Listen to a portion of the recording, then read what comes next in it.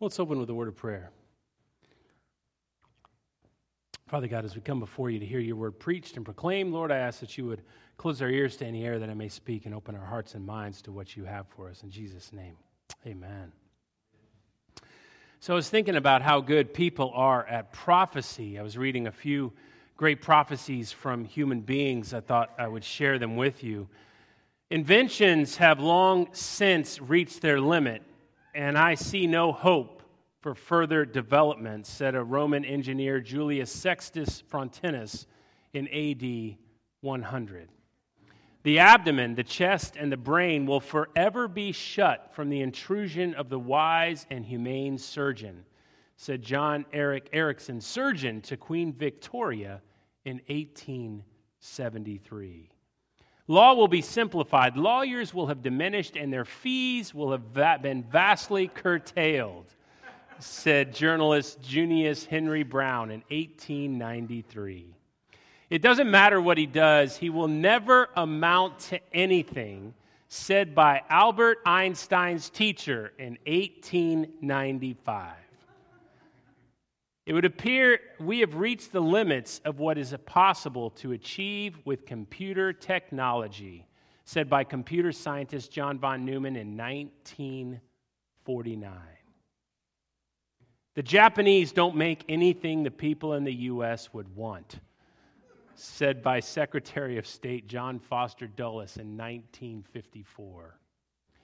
Nuclear-powered vacuum cleaners will probably be a reality within 10 years, said by Alex Lute, president of Lute Vacuum Cleaner Company in 1955.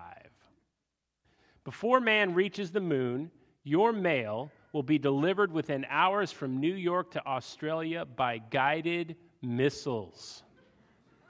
We stand on the threshold of rocket mail, said by Arthur Summerfield, U.S. Postmaster General in 1959.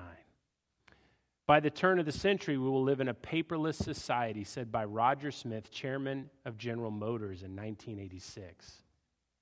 I predict the internet will go spectacularly supernova and in 1996 catastrophically collapse, said by Bob Metcalf, InfoWorld in 1995. Fortunately, Joseph was a lot better at predictions than this, and that's what we're going to look at a little bit this morning. So Joseph had risen to power. He is second in all of Egypt, right? Joseph is number 2. Who's number 1 in Egypt? Do you remember? Pharaoh is number 1 in Egypt. Pharaoh is number 1 in Egypt. So Victoria, what does that make Pharaoh? Pharaoh is what? He's what? Is he a king? What does he look like? What does he wear? Do you know? Do you remember? Sophia, what does Pharaoh wear? He wears kind of a fancy headdress, right?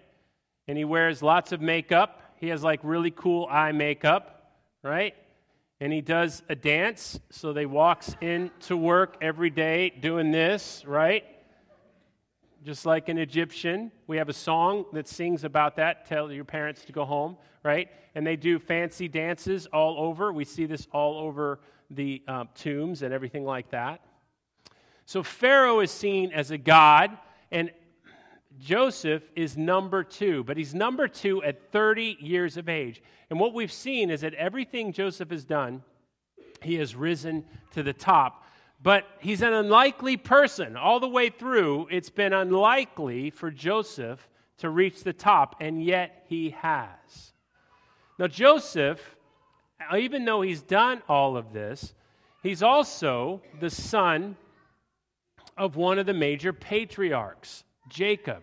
But unlike all of Joseph's other brothers, Joseph has one special gift.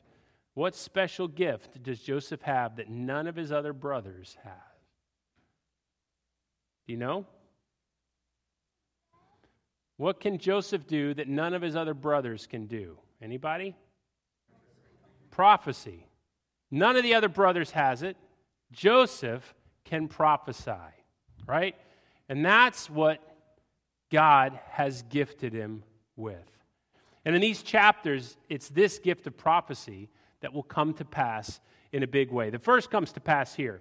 Genesis 41, 53 to 55. We read it. At the end of the 7 years of plenty that occurred in the land of Egypt, it came to an end. And the 7 years of famine began to come.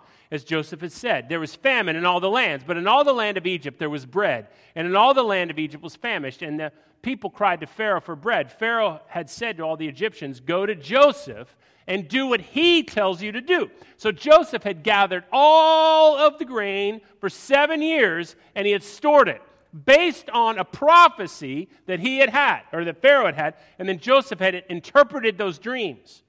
And he said, look, this is coming to pass. Pharaoh had believed him, and for 7 years it did not come to pass, and yet Joseph had gathered this grain.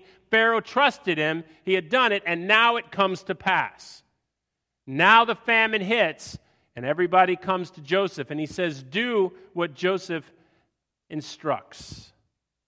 And here is where we first see that all of Joseph's hardship makes sense. We didn't understand it at the beginning, all this path that Joseph went through, but here we first see it. Now, the average reader in our day might say, this is crazy. The Egyptians deserve to starve, right? Why would Joseph save them? After all, what happened?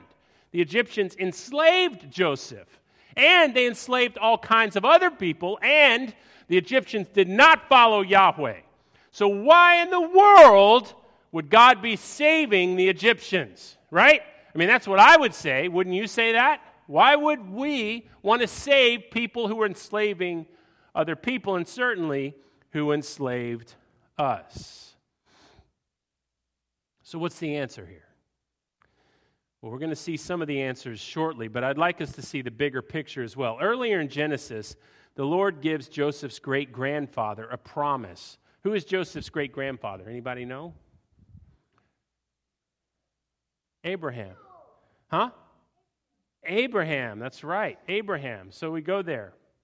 We look in Genesis 12,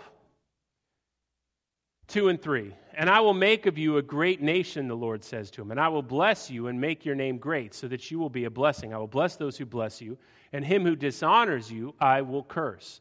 And in you all the families of the earth shall be blessed. And in this story of Joseph, notice that at each part, God blesses those whom Joseph is with. Joseph blesses Potiphar. And then Potiphar casts out Joseph. And then he goes to the jailer. And Joseph blesses the jail, right? God blesses the jail that Joseph is in. Everything that Joseph puts his hand to is blessed. And so by extension, the jailer is blessed. And now all of Egypt is blessed because of what Joseph has done. And Joseph is risen to number 2. They're going to be saved from this famine, and by extension, Pharaoh then is blessed. It's a fulfillment of the prophecy. And of course, the fulfillment of this prophecy has a much greater impact than just the people of Joseph's day. Listen to Galatians 3, 7 to 9.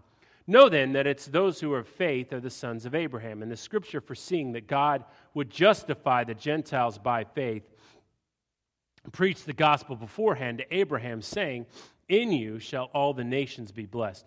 So then, those who are of faith are blessed along with Abraham, the man of faith.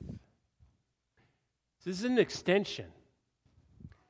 You see, when God is reaching out, he's not simply just saving the Egyptians, he's saving those who will come after them. This is why we as followers of Jesus and all people really need to understand. This is why we as followers of Jesus, and all people really, but especially as followers of Jesus, that we must avoid the pompous, self-righteous judgmentalism of our society today on who has worth and who doesn't. Our current culture, we follow the banner of wokeism, right? And we like to judge people based on their skin color or certain groups that they belong to, and we value one group over the other. And all of this is justifying hatred in a different manner than a previous generation justified hatred. It's a slightly different way to get to the same result. But God saves the people of Egypt in part because there are thousands upon thousands of generations yet to be born, if you think about it. Thousands upon thousands of people yet to be born. And in those future generations that will come, some of those future generations are going to save Israel. Some of those future generations are going to provide protection for Jesus when he flees persecution.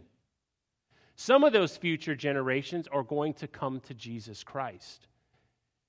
And their children's children's children are going to come to Christ. Many people are going to make an impact for Jesus, and they are going to live with us for eternity.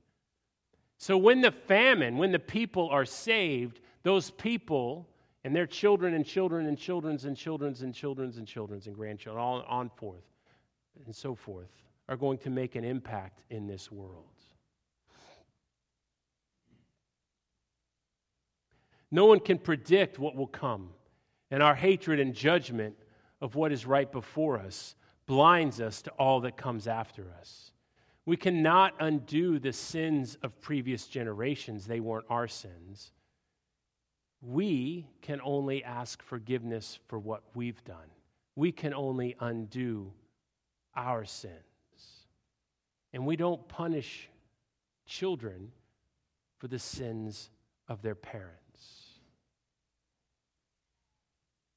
Our hatred and judgment of what is right before us blinds us to what comes after us so much. And we as believers can't give in to that. Joseph doesn't give in to that. He can't be blinded by what's been done to him. He has to love because God loves these people. And that's exactly what he does. God has called him on this journey, and he realizes that. He realizes that all that has happened has been prophesied. And he is in the middle of a prophecy coming to fulfillment. He's in the middle of what is happening. And he now has risen to power. The journey has been tough, but the journey was a path set before him by God.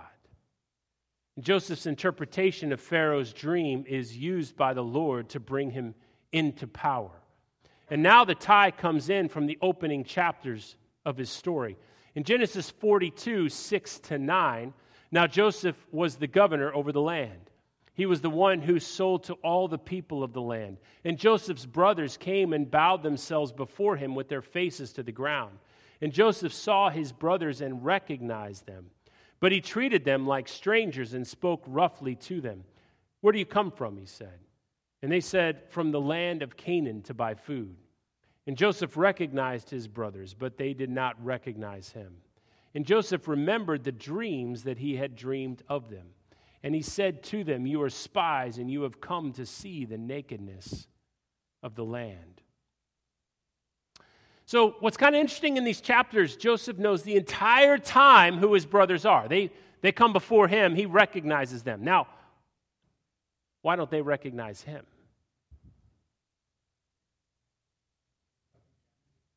He's dressed up in fancy. Right? What's he wearing? Headdress, makeup, right? They're kind of the first goth kind of folks, right? But a little bit different. Right? They wear blue. They wear all kinds of makeup.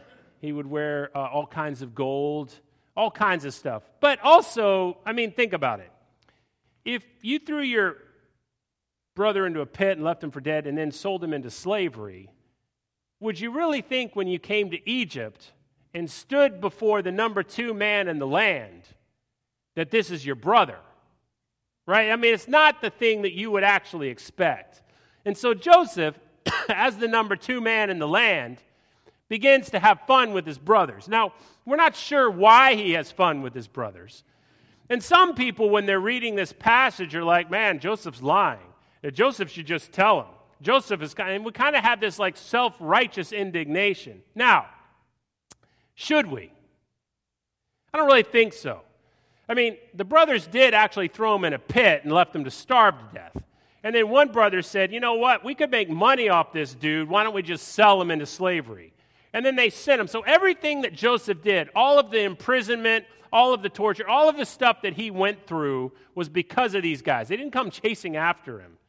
So everything that happens to them from this point on, you really can't blame Joseph. But the question is, why doesn't Joseph tell them who he is right away?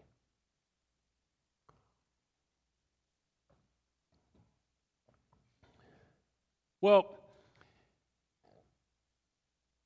I think this. I think the story needs to be read in this light. He doesn't know if they're still wicked. And one of the first questions he asks is, how's Dad? And how's my little brother? What do you think he's worried about? They might have done the same thing to my little brother. If they didn't like me because of Mama, they're probably not going to like little brother because of Mama. And if I expose who I am, they're going to lie to me. So, I need to find out if my little brother is still alive. And so this whole scheme of Joseph's is to try to get little brother here and to find out who my brothers really are. And it needs to be read in this light. Joseph is trying to get little brother to his home to provide for him and protect him. Also, Dad, to find out, hey, did they lie to my dad? And does my dad know where I am? Which probably doesn't. So he wants to get Dad here, and he wants to find out and protect little brother. And he wants to find out if his brothers have indeed changed. And that's what this whole thing is about. And so what he takes is Simeon. Now, this is pretty interesting. He takes Simeon and puts him in jail. Now, is Joseph nice to him in jail, or does he just throw him in the slammer? We don't know. Either way, Simeon deserves it. Now, what's kind of weird here is they throw Simeon in the slammer, and the brothers go back. And they talk to Dad. And Dad's like, yeah, I'll just stay here for 2 years. Don't go back and get Simeon for 2 years. Now, Mom and Dad, in this room, if you had a son who was left in jail for 2 years and you could go back and get him, how many of you just say, forget him?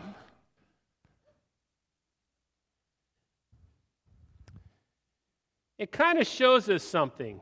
When was the last time we heard about Simeon? Do you remember? What? What did he do? Do you remember? He killed all those people in the town. He did. He killed a lot of people. And he left them odious. He left a stench.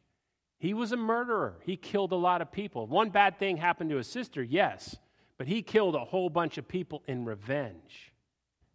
Do you think that maybe Dad at this point thinks, maybe the Lord is punishing him and he's in jail and he should be? I'm not sure. But, so, sometimes our kids, when they grow up, do things we're not real proud of. And how do we deal with that? So, I was at a funeral a little while ago. My kids knew, one of my kids was friends with someone growing up. And the funeral was for him.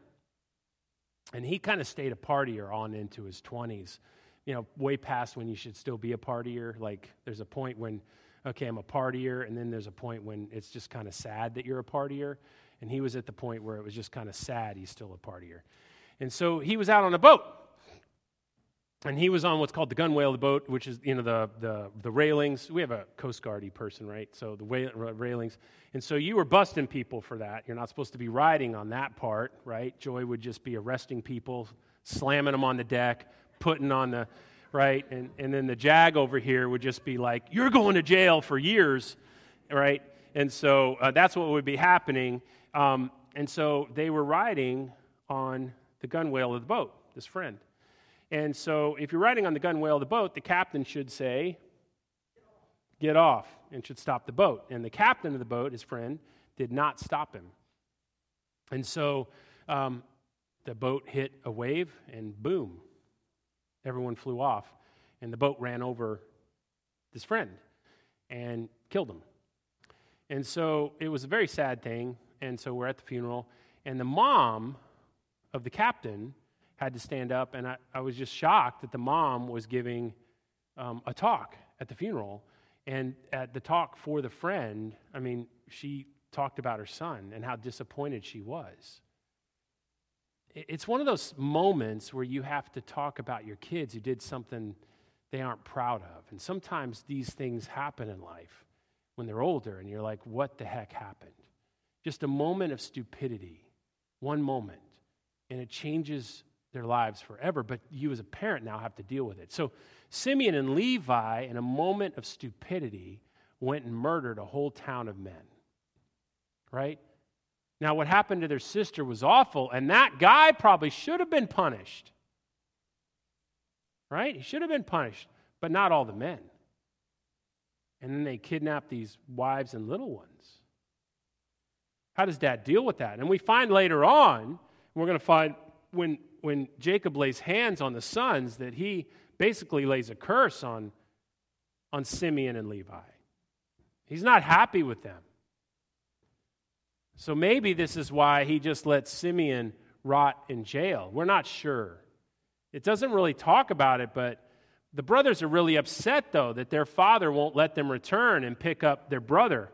But notice the two parts then. Reuben and Judah offer a solution. Reuben offers his own children, and then dad's like, no. And then later he says, look, you can kill my own children if I don't bring them back. Later on, Judah says, look, basically we can kind of interpret it to say, let it be on my head, so basically I've given up my life. And a lot of people argue who's doing the best, and they say, no, Reuben is really just not a great guy because he offers up his children. And other people say Judah's the better guy because he offers up his own life. Now, I think it really depends on how much you value your children, how you read this. I kind of think Reuben is the bigger guy here. But either way, both of them are saying basically the same thing. They're offering up one. Reuben failed doing one. I think probably Judah's just doing the opposite. He's saying, look, if dad wouldn't take his children, how about if I offer up my own life? I think they're both desperate men. They're both saying, look, Dad, please let us go back. Please, please, please let us go get Simeon. We'll go back, Dad. And I think they're both good. I think Judah has changed, though, from what we saw. Judah was not a great guy. He's repented and he's changed. You're seeing the change of these men. Reuben was good. He messed up and then he got better. And remember, these guys were pagans and they're coming to faith. Judah was bad, and now he's changing, and he's going back. You're seeing the transformation of these men. But the climax of the chapter comes right here. Genesis 43, 29 to 31.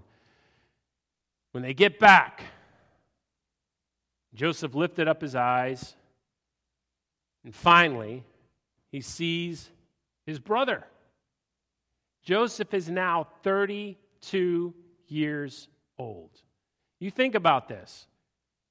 He was thrown in a pit. His brothers were trying to murder him, left to starve to death, then sold into slavery, then put into prison, and then now he's number 2 in Egypt, sends this family back, and the family doesn't return. Where is his little brother? And then finally, at 32 years of age, after 2 years, little brother stands before him. And he lifted up his eyes, Genesis 43, 29, and he saw his brother Benjamin, his mother's son. And he said, is this your youngest brother of whom you spoke to me? He's not even sure. Last time he saw him, he was a little bitty one. Right? Maybe Leah's age. Maybe your age.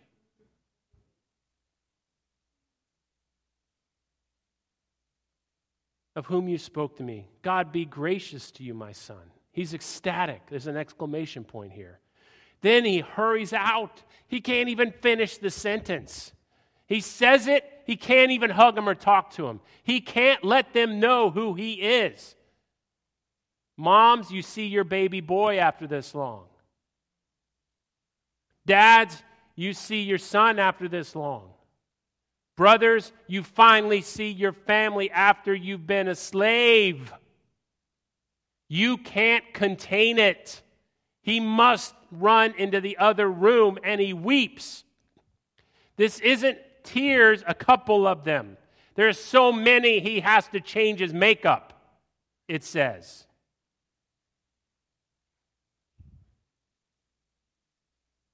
He bawls his eyes out. He sought a place to weep. He entered his chamber, and he weeps, and he washes his face, and he comes out, and controlling himself, he says, serve the food, and he eats with them. The only one who didn't betray him stands before him. Well, besides Reuben, but he didn't know that Reuben didn't betray him. He's overwhelmed. It shows the absolute control that Joseph has to keep his composure during this charade. It's not easy for him, but he wants Dad now to be with him. He wants to find out what kind of men his brothers are, and he has to come to understand that all of this now, he has come to understand it at this point. All of this has come to pass because the Lord God Almighty has brought it to pass. He is now standing in the midst of a prophecy fulfilled. What must that be like? Can you imagine to see it all being fulfilled before your eyes? The sheaves bowing. It's happening right this moment. Now, Dad and Mom haven't come. The rest of it hasn't happened. Do you think he's nervous that the rest is going to happen? Do you think he's a little scared? Would you be? At this point, do you trust the Lord to fulfill it, or are you just a little bit nervous? How much do you have a part to play in this? Will God bring it to pass?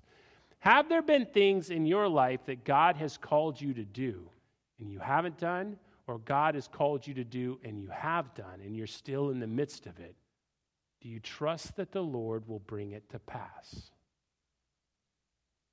Have you seen the Lord call you to do things and the Lord has brought it to pass? How have you handled that? Are you at the beginning of the journey, the middle of the journey, or the end of the journey? Have you been part of a thing that you didn't understand at the time, only to see much later how God has brought it to pass? It's an incredible thing to be in the midst of a fulfilled prophecy. And it's an awesome thing to be at the end of it and to look back and to see how God did it. It reminds us who is really in control all of the time. Amen.